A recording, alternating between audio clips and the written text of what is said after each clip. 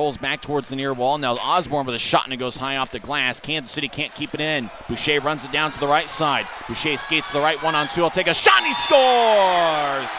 Matthew Boucher goes coast to coast to get his team leading, 19th of the season. And for the third straight game, the Grizzlies have gotten on the board first. What a tremendous shot there. He just beat Greenfield clean. Picked the puck up with speed, and never a bad play to shoot the puck. And what a shot off the post and in. There's no doubt who the league's Rookie of the Year is. It's number 10 in a Grizzlies uniform. Kansas City's Rob Bortson gets it taken away from behind by Barron.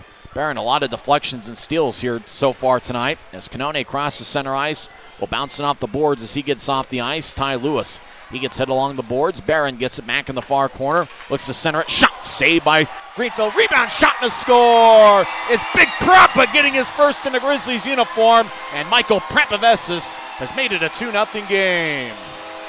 What a great shot, and it couldn't have come at a better time.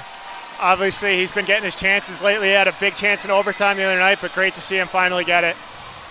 Throw your hands in the air if you're a true player. Michael Prapavesis getting his first of the season.